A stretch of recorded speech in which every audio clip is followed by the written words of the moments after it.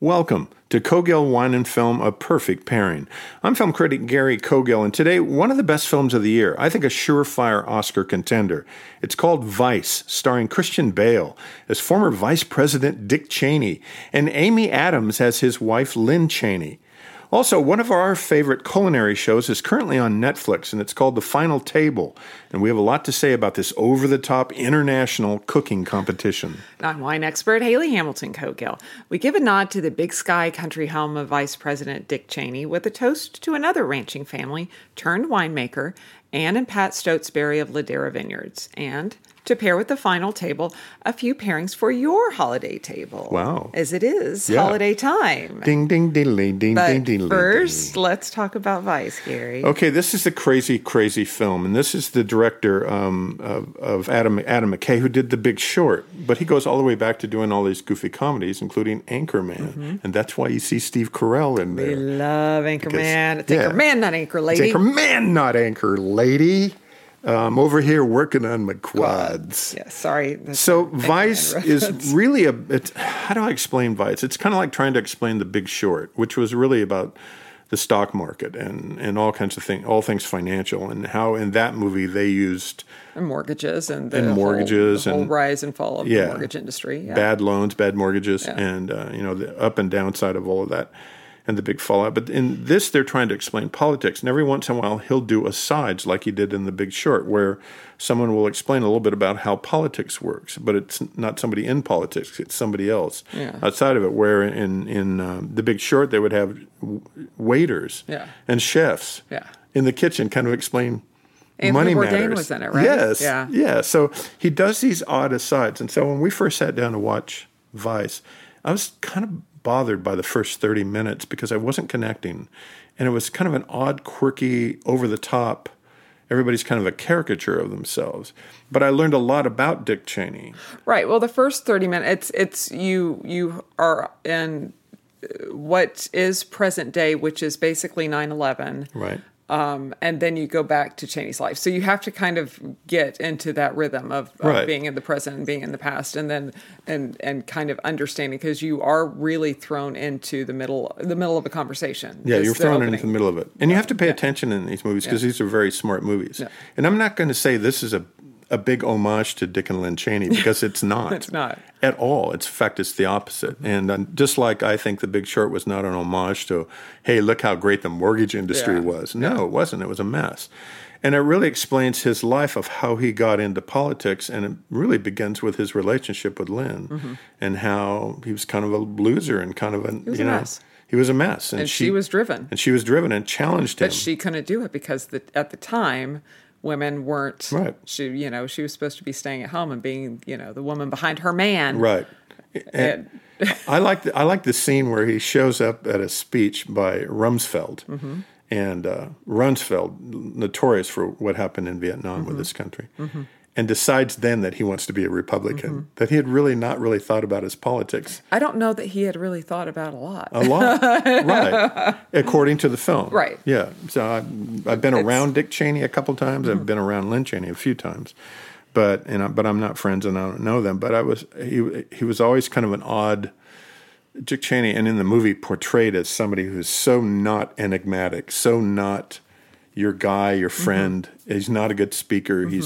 He doesn't have a great big personality. He sits back and lays back and listens. He doesn't speak. That's what it is. And then conspires and wants to know how the whole political system works so he can manipulate it. And I think that's actually something that we did see within this film, and then also probably with Cheney's career, is that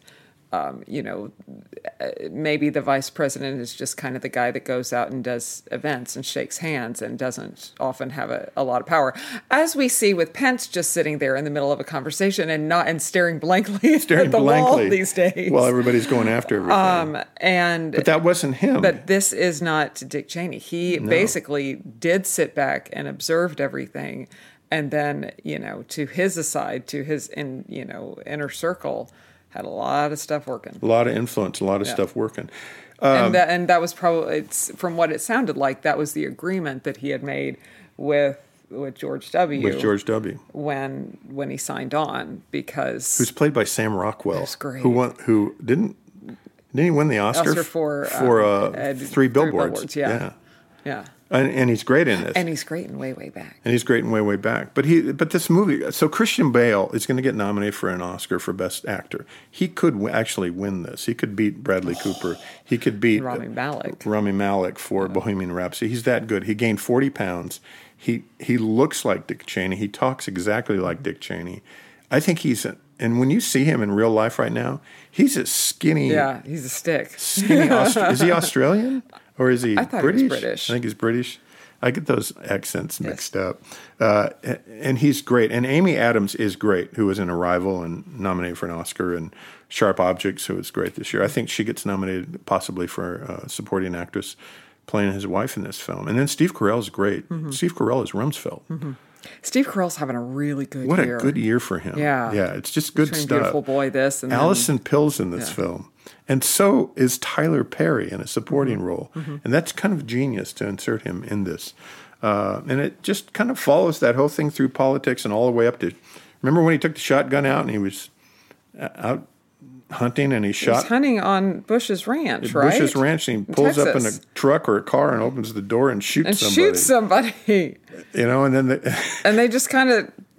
made it go away. They just kind of made it all go away. Listen, this is good odd stuff. So I'm a big fan of this film. I think, and what I'm gonna, and I'll finish here. But the first 30 minutes, I had trouble getting into the rhythm of the film, and it's probably my fault, not the film's fault. It's a little sloppy in the beginning, and then this film really kicks off about a third of the way in and becomes, to me, a true film that I got it. I got the style of it.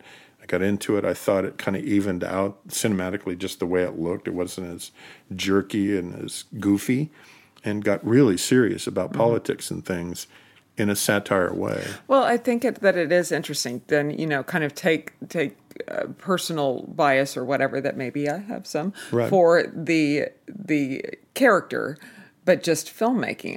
I thought it was a very interesting kind of snapshot of a person's history of a time, and yes, how truthful or not truthful it actually is. I'm not sure. Yeah, I'm not sure either. But I did find it. I think the statistics that they point out in the film are accurate about Cheney and the things that he was involved in. Getting into war. He was a huge right. advocate of us getting into a kind of nonsense war. He kind of loved a good conflict. Yeah. Yeah. So I'm going to compare this to Oliver Stone made a film called W, which was a really wasteful film to me. It wasn't very good, and it was all caricatures, and that one film didn't work. This one is completely different. I think The Big Short and this film, Vice, are both Oscar level films. They're on a whole another level. Those other films, you know, W annoyed me so bad I could barely watch. I felt bad even if I agreed with the politics. That movie was a bad movie. Mm-hmm. So, and if you're of the ultra Tea Party ilk on this film, you're going to hate every minute of this film. I just want to be honest about that. This is not an homage. Yeah. It's not a celebration of life. No, it's not. And it's really interesting. I think that's where movies are challenging, because I love to see movies that if I only went to movies and liked them because I agreed with everything in it, I would never go to the movies. Right. I love hearing other sides and other things. Right. And I like seeing opposite points of view. And this is an opposite point of view, not necessarily for me, but for a lot of people. And I'm really challenged by this film. It's a really smart, interesting film. Yeah. Cheney. He's got a shotgun. Look out for him. Yeah, so Vice. So we're going to soften this up a little bit with our pairing. So one thing I did like, Dick Cheney was from Wyoming, big sky country, lots of, Montana's big sky country, isn't it? They I don't know, they're right next to each other, Gary. Come on, go with me on this. It's the big sky, it's the Wyoming, frontier Montana. land. It's the land that everyone wanted to go to. And now, yes, we are going to go to Montana with our pairing, but I was trying to tie it into Wyoming. Well, and it's true, because Wyoming, we've both been there. Well, and then you think of, we spent time with some friends in Cody, and I've been up to Jackson Hole, and it's beautiful. We shot guns there, or I did. You did. I don't shoot guns. But my pairing from another big sky country, Montana. So Pat and Ann Stotesbury had met they both were attending college in the Bay Area of California and had ventured into Napa Valley quite often when they were in school. And then kind of after graduating, I think he went to Stanford. She was at the University of San Francisco College. But after graduating, they kind of went back to his hometown, or his home in Minnesota. And he began a very successful career in banking. But she always loved this kind of big frontiers, kind of big sky country. Very movie-esque. And so they eventually kind of bought a very expansive ranch in Montana, and that was where she kind of spent a lot of her time, though kind of going back and forth, but that was kind of her home away from home and her getaway, and they did have this very beautiful, I think that they have 4 kids total. We're friends, lovely friends with one of them, Nicole, and kind of had this was their life going back and forth. But then another movie reference, I want to say it was when Robert Redford made A Horse Whisperer. So when was that? 20 years ago. At least it has to be at least 20 years. Yeah, because Scarlett Johansson is the young girl. Yes. So they've had their Napa winery for over 20 years. So it's over 20 years ago when the production crew needed a place for either Redford to live or for this crew to live or something, some sort of tie-in. Basically, they asked to use their house. And so they moved the Stotesbury out of their house for 2 months and during the filming of this. And so it's kind of like, okay, where are we going to go? Yeah. Well, we always love Napa. We haven't been back in a long time. Let's go back. And so they spent that time when the film was being made in Napa and kind of fell in love with it. Fell in love with the mountain, the mountain fruit, mountain vineyards. I think there's a lot of similarities between especially the mountainous parts of Napa Valley, not obviously just vineyards and valley floor, but when you get into the mountains and you see the rugged terrain between that and some of the landscapes of Wyoming and Montana. Yeah, very much so. And according to Nicole, according to their daughter Nicole, they literally kind of went back to Minnesota. He continued his business, but they kind of said, okay, we're going to sell that ranch in Montana and we're moving to Napa. And it was kind of this whole overnight thing. And this like childhood playground of their kids all of a sudden was gone.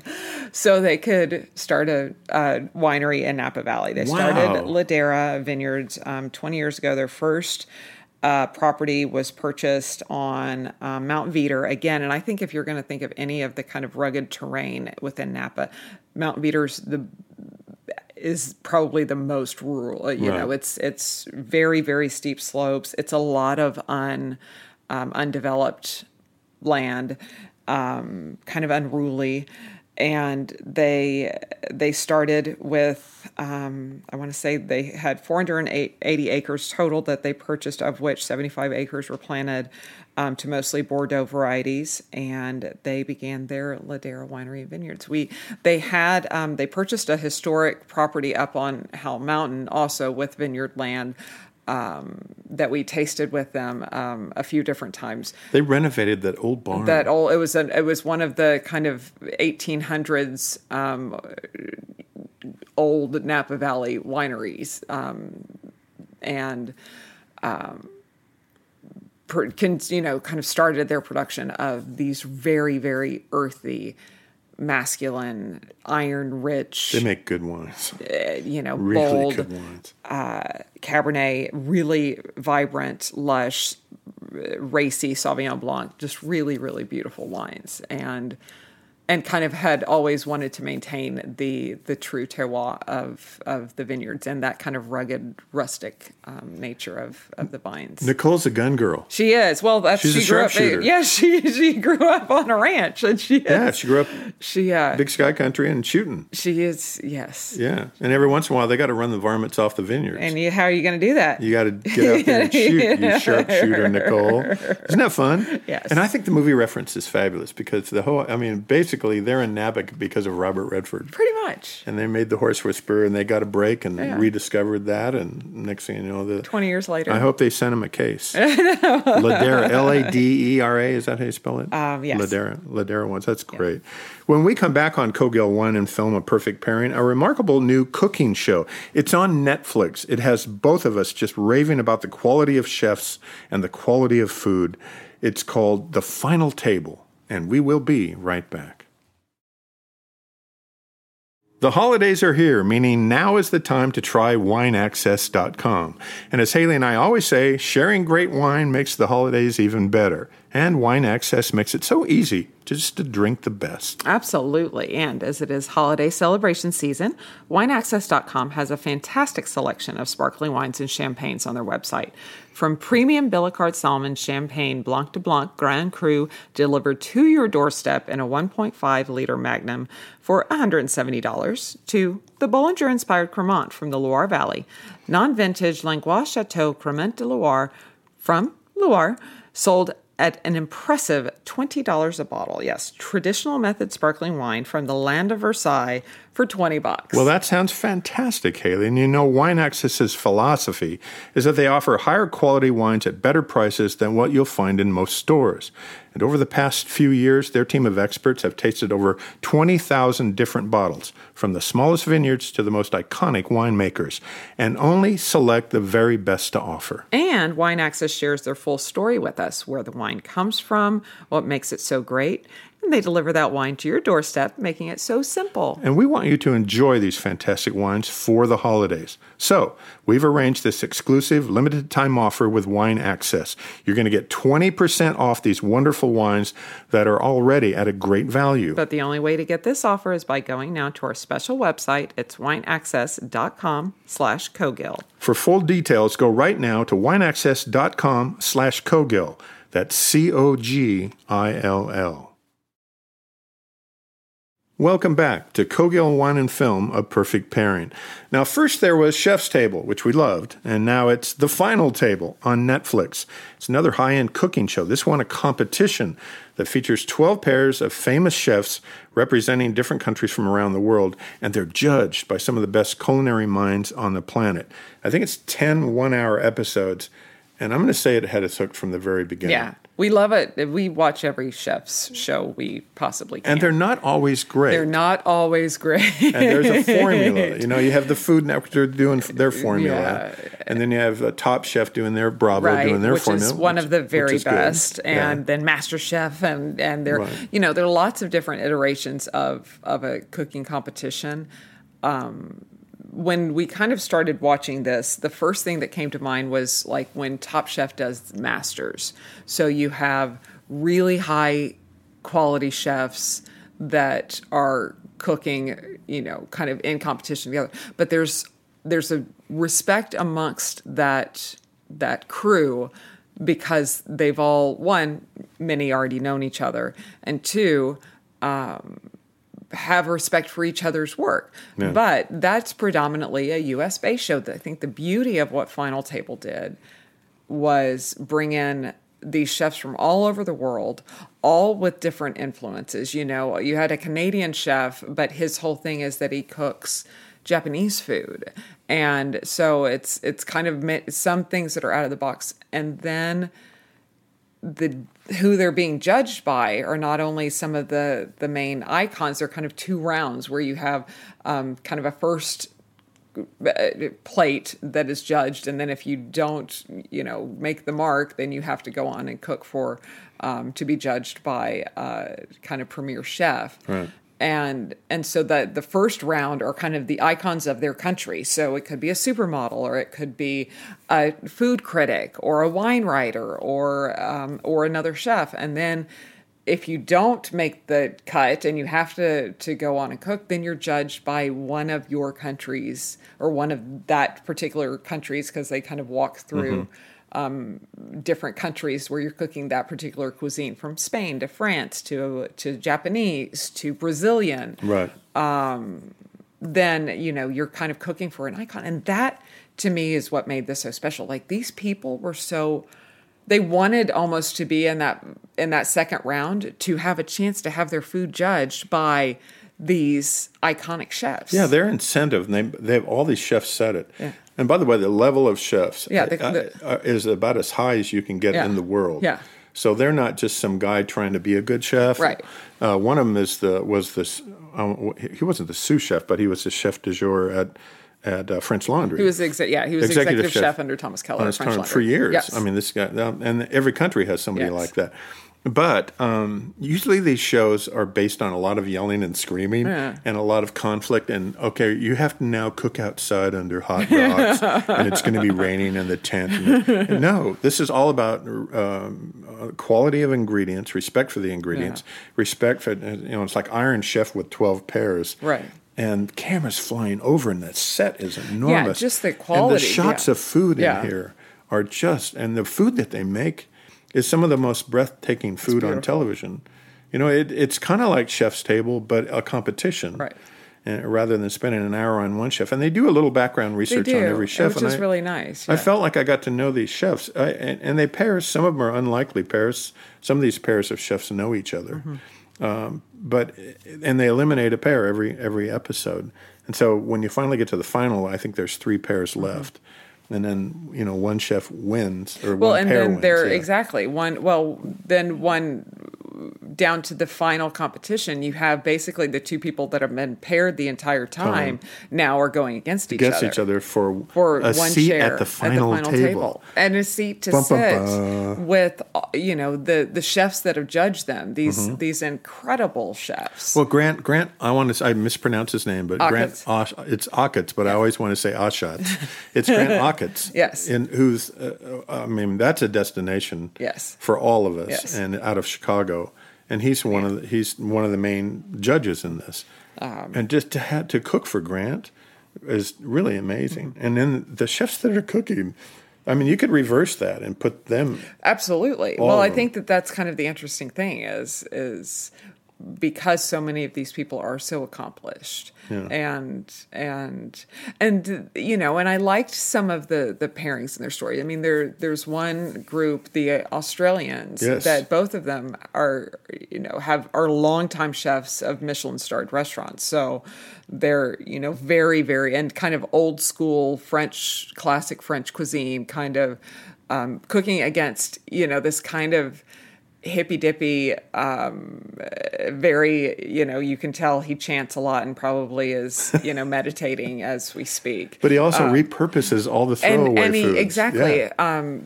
Guy that is French, cooking with, what was his partner was Mexican or Brazilian or something like that. Latin America. That they had, I think he might have done a stage at the same hotel or same restaurant with him in France.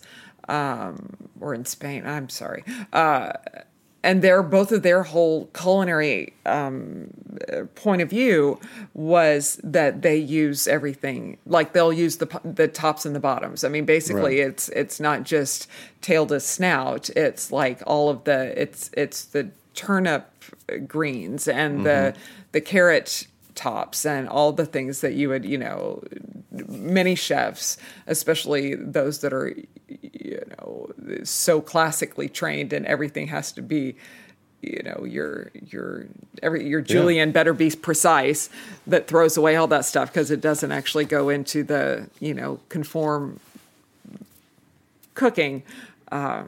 It's an interesting kind of. That's one of the best things I've ever seen. So I was reading some reviews of it the other day, and people knocking it. Really? Yeah, and I was kind of like, "What? Really? You're knocking it? Yeah, like why do they have an American in there? Why, It's like stop that. It's an international cooking competition, and it's just food on the highest level. I think food on the highest level is often Iron Chef, and Iron Chef America was really really amazing to watch. Because they all have great ingredients. There's no budget, and they're making what they want to make. And these chefs are all making what they want to make with a secret ingredient. And they just blow it out. I just think this is amazing. So. Well, then, and there's not really that's what was, I think, cool, is that there was when they went to different countries, they had a kind of theme like tacos. Yeah. And so, but think of all the different ways you can create a taco. Right. And what's your shell and what are you going to put in it? And what's the actual definition of a taco? And so you do get into as much the culture of that country, which in today's world of isolationism, especially in this country, let's look abroad. Let's see where the cuisine that we call comfort food comes from, because often it's not from America. Right.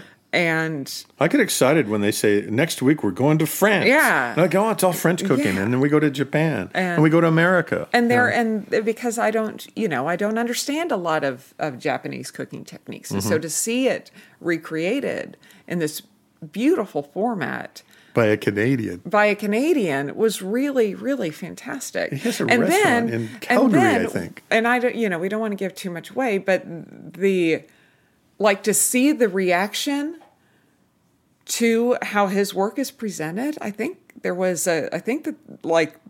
the chef broke down into tears because of the respect he had for who was judging him. Yeah. And just that, the cooking industry is interesting, and there is the people that work in restaurants and in hospitality. There's a very interesting breed, and it's not just slapping.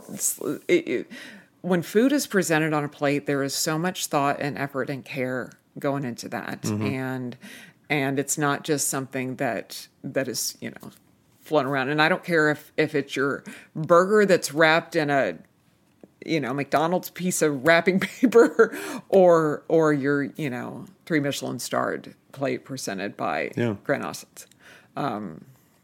There's so much thought and there's so much respect, and I think that it's an interesting industry because it's not a high paying industry until you get to that level. A lot of people that work in kitchens are not working in banks. There's a perception that it's some people that maybe this is all they could do, but then you watch these people grow within their careers. It's kind of like the story we told last week of Rolanda Herrera that started out as a dishwasher and now is an incredibly well celebrated winemaker. I think food is accessible, and I watch we're watching a supermodel show. That's not accessible for me. I'm not going to be, and I can appreciate all that. But every time I see a plate of food, I think to myself, could I make that? And I think I could with some practice, and I could almost simulate that. But it's at least accessible in its form to do that. Now, I think you do that too when you see stuff, because we love that kind of... I take inspiration from a lot. Yeah, but I would never dream of being on that. No, and I couldn't. But I do, and I think working in a restaurant now and watching some of these kids grow within their career, and then seeing really beautiful plates of food come out, it is very, very artistic. And sometimes I think that when we're in the hustle and bustle and we're just trying to get go out to dinner and have a quick meal or get food on the table or whatever, we forget some of that beauty and the care and the time and the ingredients and the respect for the ingredients and kind of that celebration. It's what Joanne Bondi did when she opened Stocks and Bondi she wanted bone broth, she wanted high quality. It's not easy to do. It's very labor intensive, and she's doing it in the most precise way with premium product to create something that is very nourishing for your soul. And that at the end of the day, it's because it's to make you feel good. So the show's really about respect. Beautiful. It's about respect. Yeah, it's very respectful and really kind of fantastic. So on Netflix now, we highly recommend it. Can't wait for you to see it. Love it. So, as this week is Christmas, we thought it would be fun to end the show with some pairing ideas, of which I have a handful of suggestions on my website, redwinewithbreakfast.com. But Gary's going to do a little flash pairing with me, running through some ideas. So what's on your holiday table and what to pair? Gary? Okay, so I'm just going to throw something and then you'll pair with it. Yes. Can we just do that? Yes. Okay, here we go. What do you pair with, seafood and shellfish? So like crab, lobster, that kind of. Sure, yeah. So I would say Chardonnay. All right. Because we love a good creamy Chardonnay. Also, think of your Chardonnay maybe like more a winter Chardonnay, so something that's a little bit richer, a little bit of oak on it, a little malolactic. Creamier? Yeah, something a little bit, because it's also cold outside in most places. So you kind of want that winter white kind of warming feeling. So something like a wild yeast minor would be wild yeast delicious. Chardonnay, one of the great bottles. Even something as classic as a Jordan Chardonnay or Frank Family, always a good go-to. Chateau Montelena, I will drink any day. Gurgach Hills, some of those, kind of some of your higher end Napa Chards, I would say. Ideal. I just love to say wild yeast. Wild yeast Chardonnay. Wild yeast favorites. Chardonnay. Okay, a staple during the holidays, not for everybody, but for some it's turkey. We just had Thanksgiving, but a lot of people serve it at Christmas too. We love a turkey for Thanksgiving. We love a good turkey. And for Christmas. And any time of year. Yeah. Pinot. I think Pinot Noir is always good. And I would almost say a California Pinot versus an Oregon Pinot or a Burgundy.